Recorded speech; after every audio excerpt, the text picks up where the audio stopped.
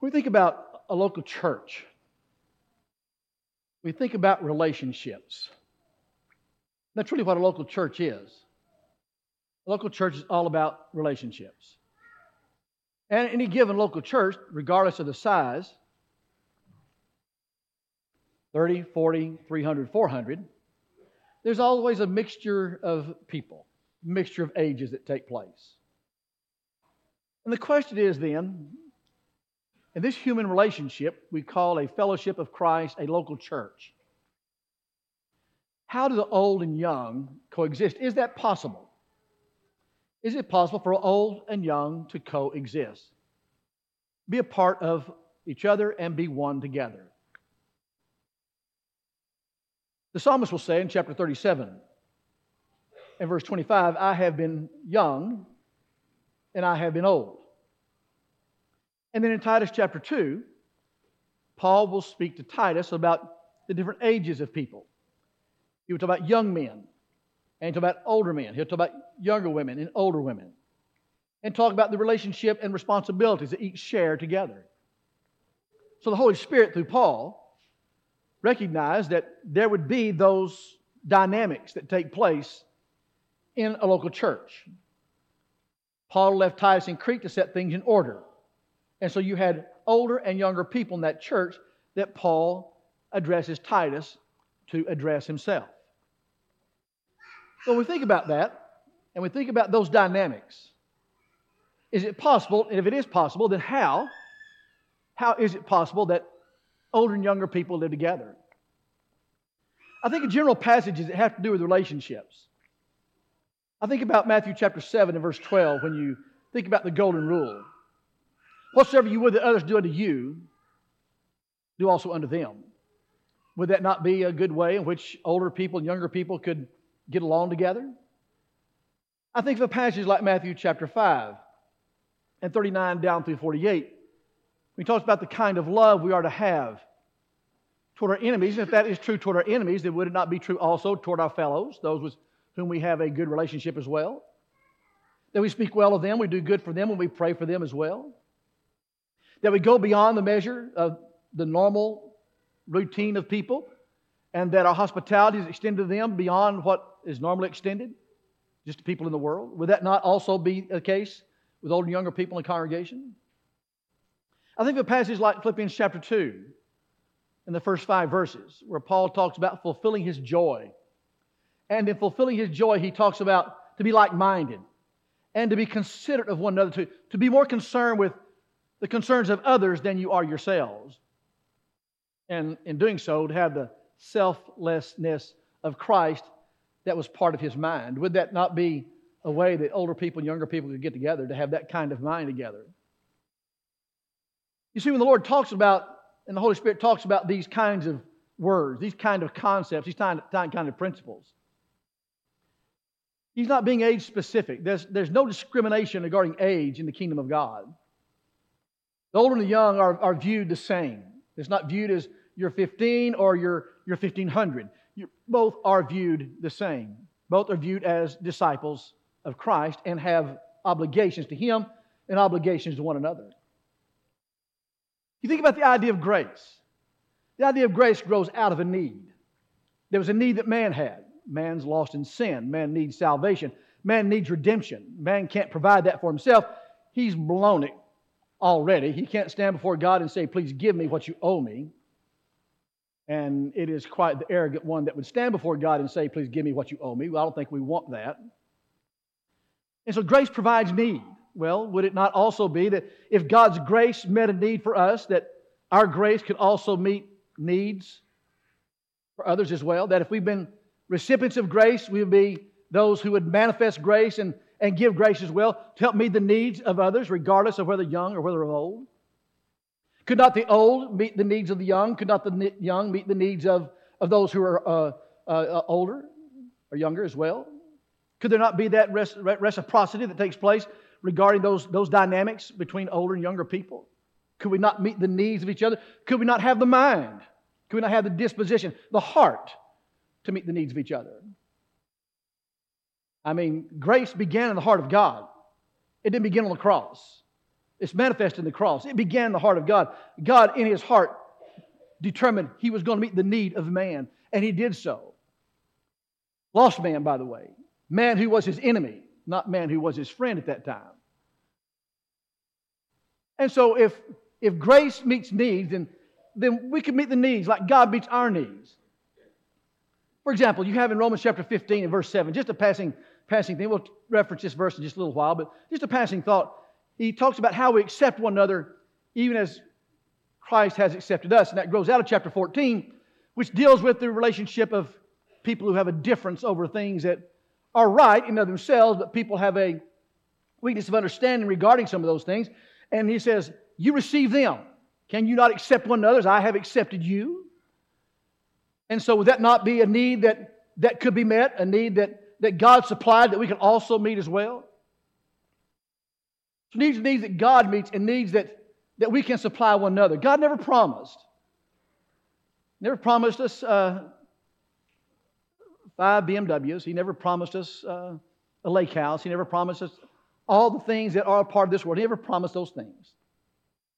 Those were not the needs that God sought to meet. He said, I'll give you what you need to wear. I'll give you what you need to eat. And I'll give you what you need to drink. I'll give you the basics of life. I'll provide those needs for you. But He didn't say, I'll provide all the riches that this world could possibly accrue to you because of wealth. And so when we think about that, there are 5 basic needs that all have. It didn't matter what the race, what the gender is, what the socioeconomic level is, what the education level is. It doesn't matter who we are. There are 5 basic needs that all people must have met. And God meets all 5 of them, which should not be surprising to us. And so when we think about those, let's walk through those 5 needs together and look at how God has met those and how we can meet them with each other. We think about relational needs, all can give something to another. For example, you think about the idea of acceptance. I go back to Romans chapter 15 again, and how we are accepted in Christ, and we accept one another as He has accepted us. Think about this idea of acceptance. You think about the idea of acceptance. You think about someone like the Samaritan woman, and how Christ met her at the well and provided the needs she had. You think about the woman that was taken in adultery in John chapter 8, and how everybody wanted to stone her, but how Jesus met the need of that woman, and all who wanted to stone her disappeared, and He provided grace to her, provided what she needed. I think of the idea of acceptance. I think of the idea of Mary of Bethany, the one that is before the feet of Jesus, drying His feet with the hair of her head, washing His feet with her tears. And how Simon wanted to just push her out of the house and said, if you really knew the kind of woman that she was, you would not be letting her touch you, much less breathe your air. And he said, I want to ask you a question. Who appreciates forgiveness the most? And Simon said it right, the one who needs it the most. And Simon needed it as much as that woman did and missed it. But what did Christ do? Christ accepted that woman. Think about the misfits throughout the Gospels that Christ accepts. The leaders among the Pharisees that rejected Christ, those aren't the people that He rubs noses with. It's the misfits of the world that He pulls into His orb, that He pulls into His relationship. Well, think about that as a practical way for us. Forgiveness is where that begins. A lack of forgiveness is the beginning of a lack of acceptance. And when I think about that, I think about relationships with people. For example, you think about someone coming into a new environment. Maybe it's a new job. Maybe it's a new town, new city. Maybe it's a new church. Is there a way that someone new coming into a new congregation like this could find acceptance among us? People who are new that come into our fellowship. Do they stand out like a sore thumb because we know everybody, they don't know anybody, and so they feel like they don't know anybody? Can we go up to them and help them find a place? When you think about someone that's different, maybe they're a different race, Maybe they are different socioeconomic level. Maybe they speak different. Maybe their dialect is a little bit different. Is there not a way that we, like Christ, could find a way to accept them? I think of the aged among us. Is there not a way that we could provide an acceptance of the aged? That just because they're aged, it's not time to forget them. Maybe they don't have the ability. Maybe they don't have the opportunity that they once had before. Maybe they can't do what they once did before, but they're here and they're encouraging to us. They speak to us by their presence, by their example. Is there not a way that we could accept those who are older among us? I must tell you, pause, personal note, pardon me. I never imagined in all my life that my mom and dad would ever be a part of a congregation where I ever preached. It was never intended, never the plan for mom and dad to ever leave Benchley, Texas. The plan was always when mom and dad left Benchley, Texas, they would move to Bazette, Texas, in the Prairie Point Cemetery.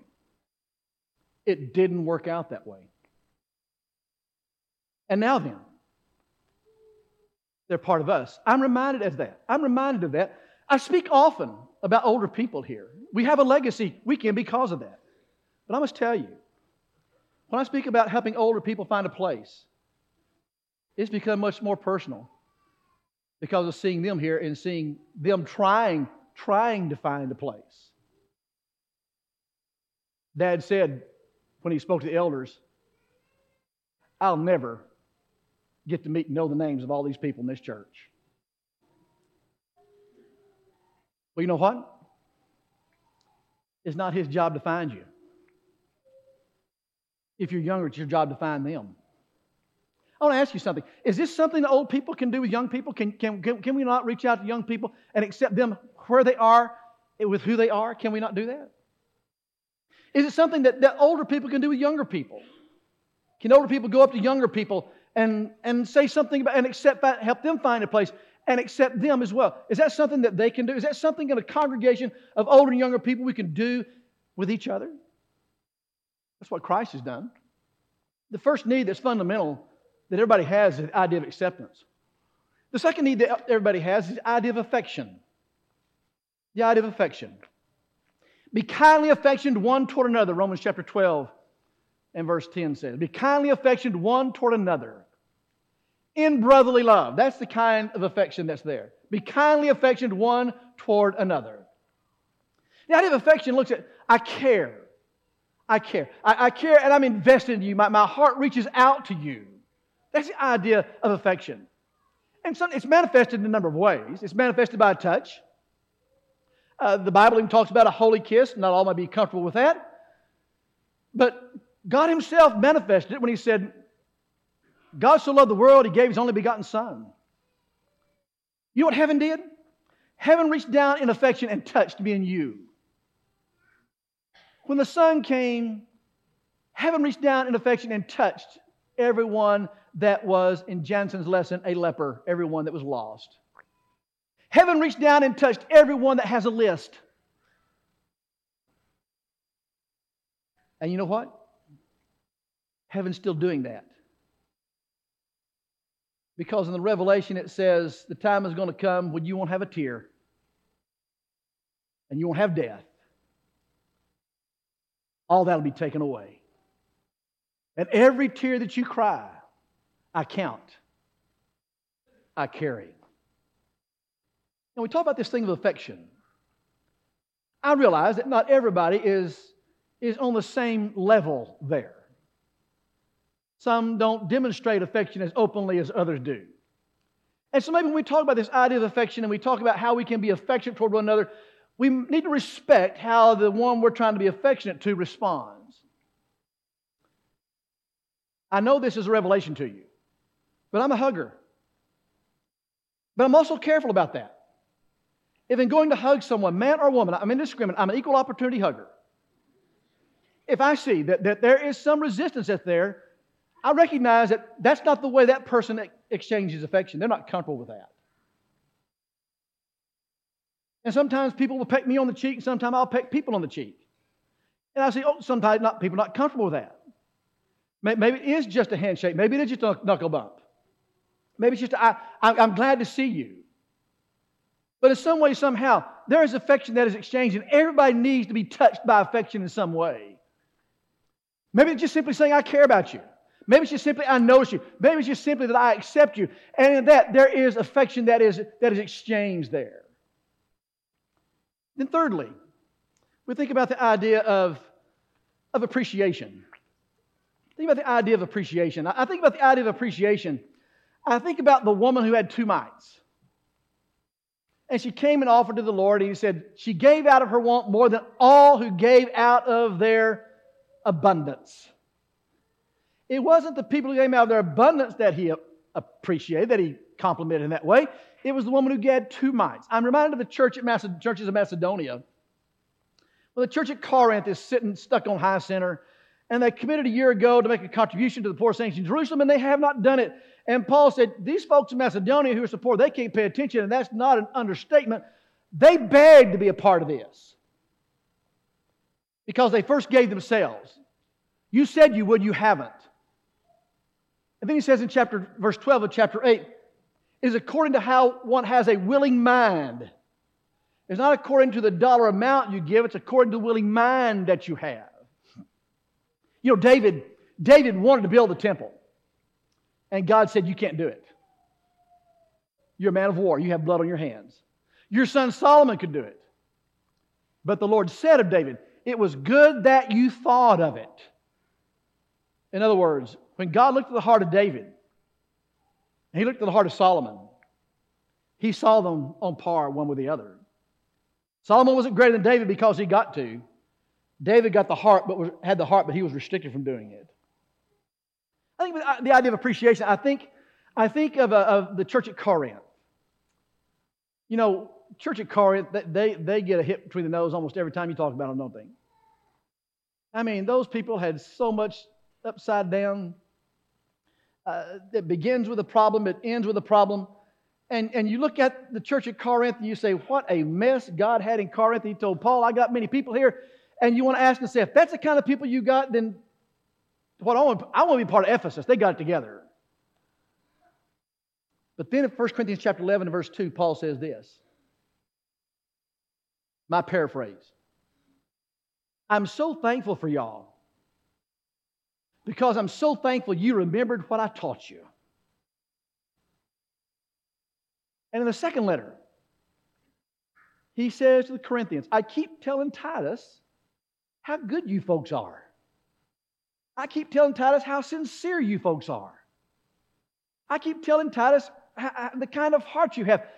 And then he would say, don't disappoint me. don't disappoint me. Don't let me down here. Because some had come in who were pulling them away. He tried to pull them back with an acceptance and appreciation and affection toward them. Now think about the idea of appreciation toward each other. I think about someone who manifests the fruit of the Spirit. You know, it's kind of a nondescript thing. It kind of goes under the radar. Nobody pays much of attention to it. Long-suffering, joy, peace, faithfulness, genuineness, goodness, self-control. I think the idea of that ant who has no master, but the ant is punctual.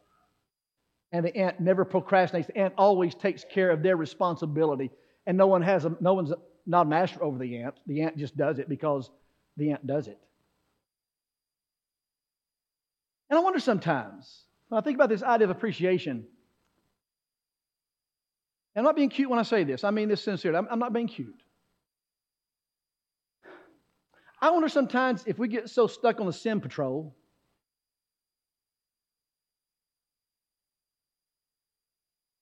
we fail to appreciate the right and good that people do.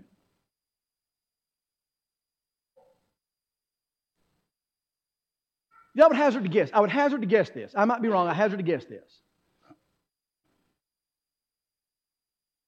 That if you sin or I sin, I pretty much know what I've done. Don't you? I've said it before. I don't need you going out and telling me how much my sermon stunk.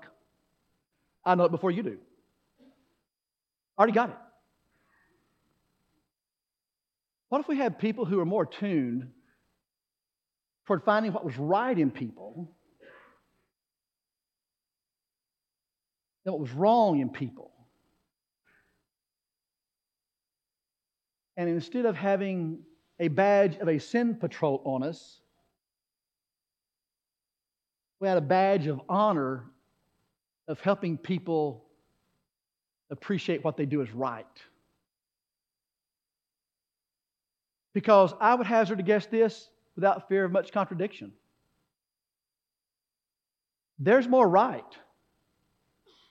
that you people do in this fellowship of God's people than there is wrong that you do.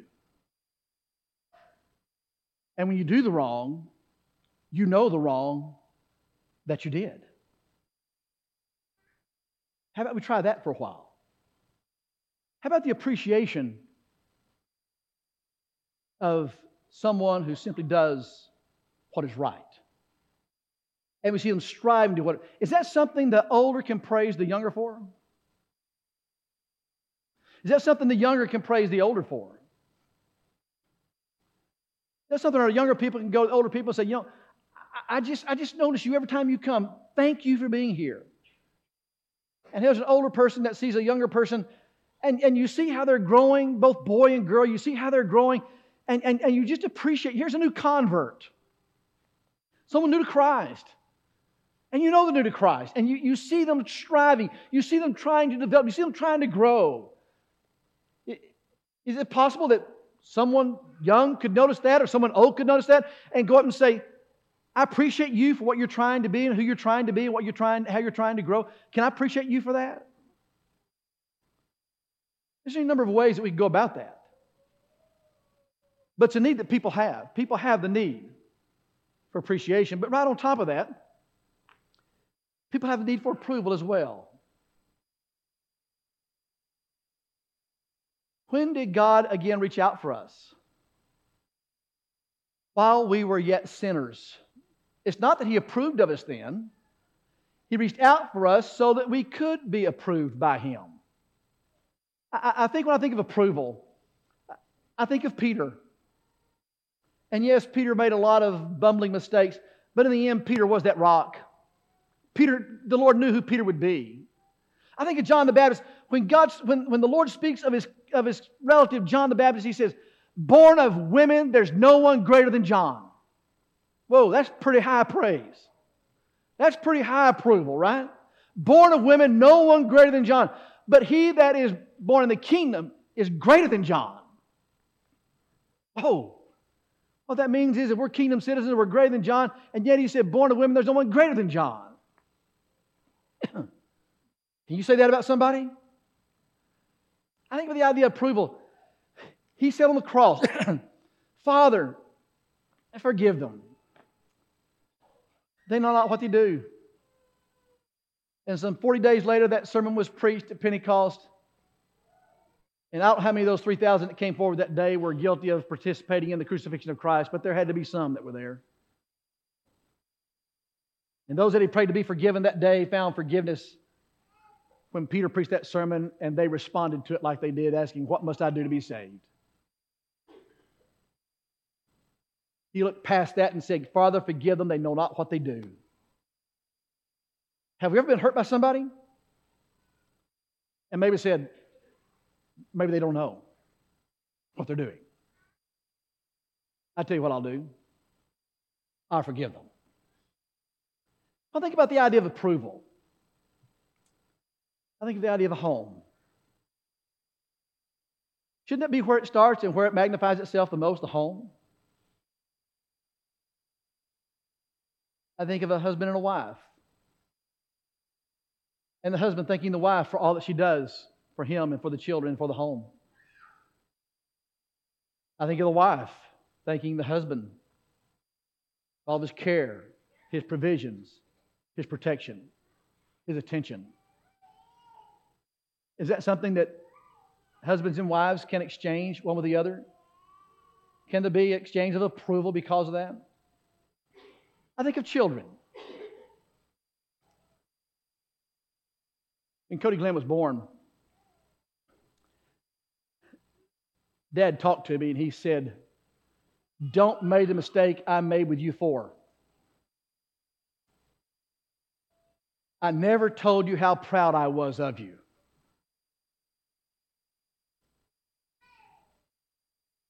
And I made the mistake. We didn't camera home. I never told them how proud I was of them. And just a couple of years ago, visiting Mom and Dad, he said, I was too busy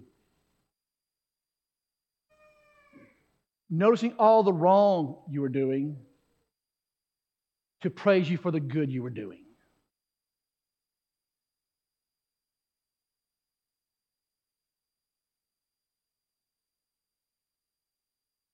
That's powerful stuff. When a parent tells a child, I'm proud of you for what you're doing. I'm proud of you for who you are. And I tell you now, every time I see Cody and Cam and Chris, and I see any of the grandkids, parenthetical thought, there's 5 generations here this morning, parenthesis closed. I tell them every time. I close an email, I close the call and saying, I'm so proud of you. And I'm so thankful for you. Because I was too busy being a dad to notice how really good they were. And they really, really were really good. And they both have really good kids. And doing a really good job. What about in the local church? Can elders do that? Can elders stand before a congregation of people and praise the people? I will share with you a frustration. It's real. It's real. The shepherds here love this flock.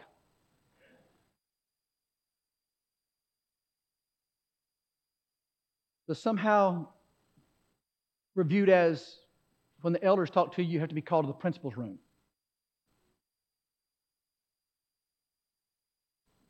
If we come to you to talk to you, it's like, oh, what did I do that was wrong?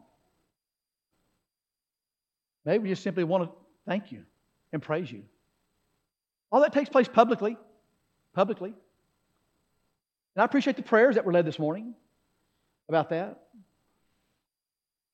Is that something young people can do with the shepherds? Is that something the shepherd can do with the young people? Is there something we can share together? Is that something old and young alike can do? That we shepherds could be so attuned to the flock that we see a young person struggling and we go and we put our arms around them and say, how can I help you? We see an older person struggling, but they're here and say, can I help you? What can I do to encourage you? Can we do that? And can the old do that with the young and the young? We've got some young shepherds. I mean, Matt and Gerald need the help. Martin, he's got one foot on banana peel, another, he joined the old crowd. So, he needs the help. He needs some encouragement. Is that something we could do together? What would it do if in the home and a local church we were more filled with approval and appreciation like that than we were counting the freckles on a person's face and telling them how many they had? And then finally, the 5th thing that's so essential is the idea of attention. Now, if you've observed this, you have been very astute. I applaud you. I praise you. These all bleed together. They're not separate. They all are interwoven. They all feed together. They all feed together. When I think about attention, I think of the 139th Psalm. I think of how he says, I knew you when you were in your mother's womb. I know your thoughts.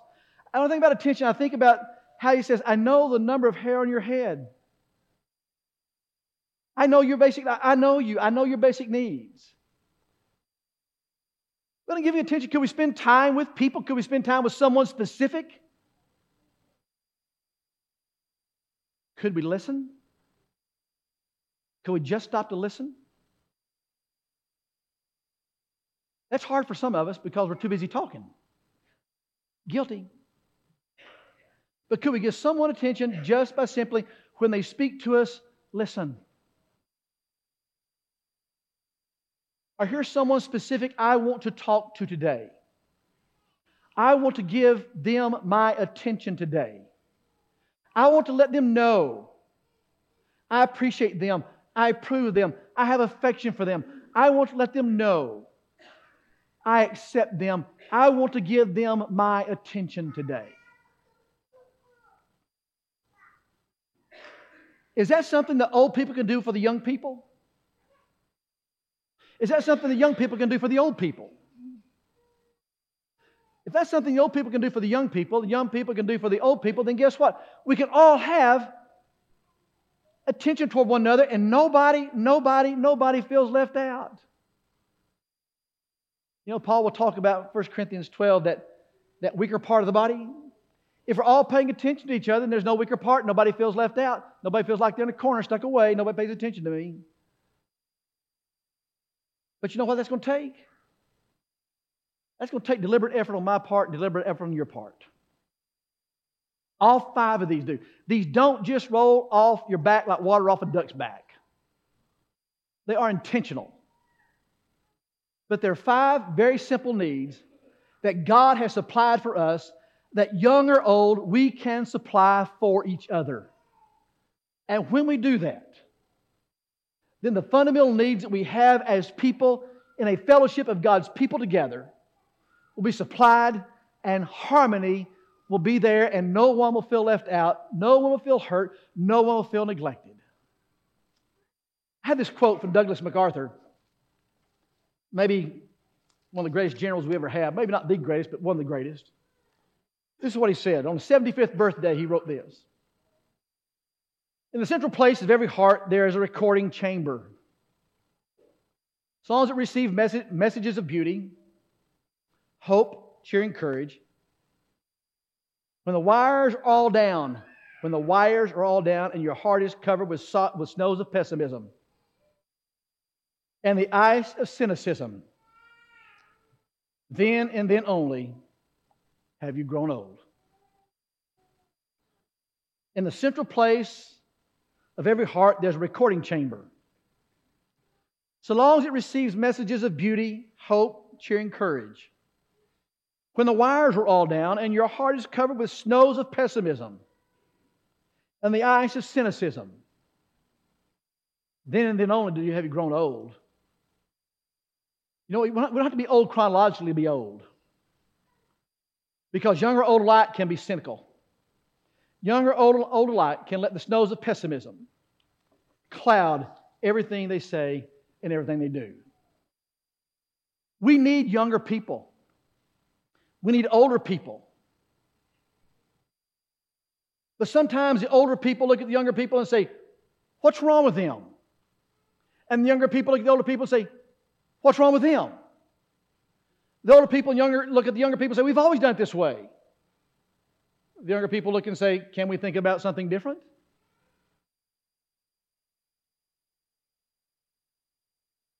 Older people nurture younger people. And younger people enthuse older people. You see, everyone has a place. Everybody has a place. Everybody has a purpose. Now here's the closing question. Will I do what I can to help provide these 5 fundamental needs for you? And will each of us do all we can to provide these 5 fundamental needs for one another? And if we do, older people and younger people can get along. And God will be glorified.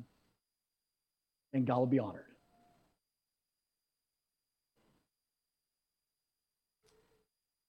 It all begins because Christ died on the cross for us. That's where this whole thing began. God looked at us and noticed us and said, "You're broken. I need a remedy. I'll send my Son. He'll be your Savior. He'll redeem you. But I'm going to ask you to do something. I'm going to ask you, will you believe Him to be the Son of God, the Christ? And I want to know, will you have a change of mind toward me and toward sin? And I want to know, will you be willing to say before all, I pledge my allegiance to Christ?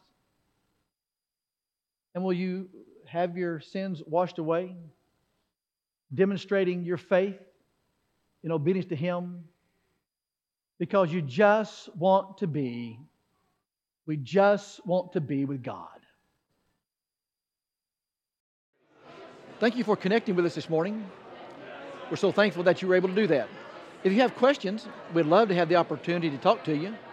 You can contact us at www.thebibleway.com or questions@thebibleway.com. Questions@thebibleway.com. We'd love to have you in person. Come if you can. But thank you for connecting with us.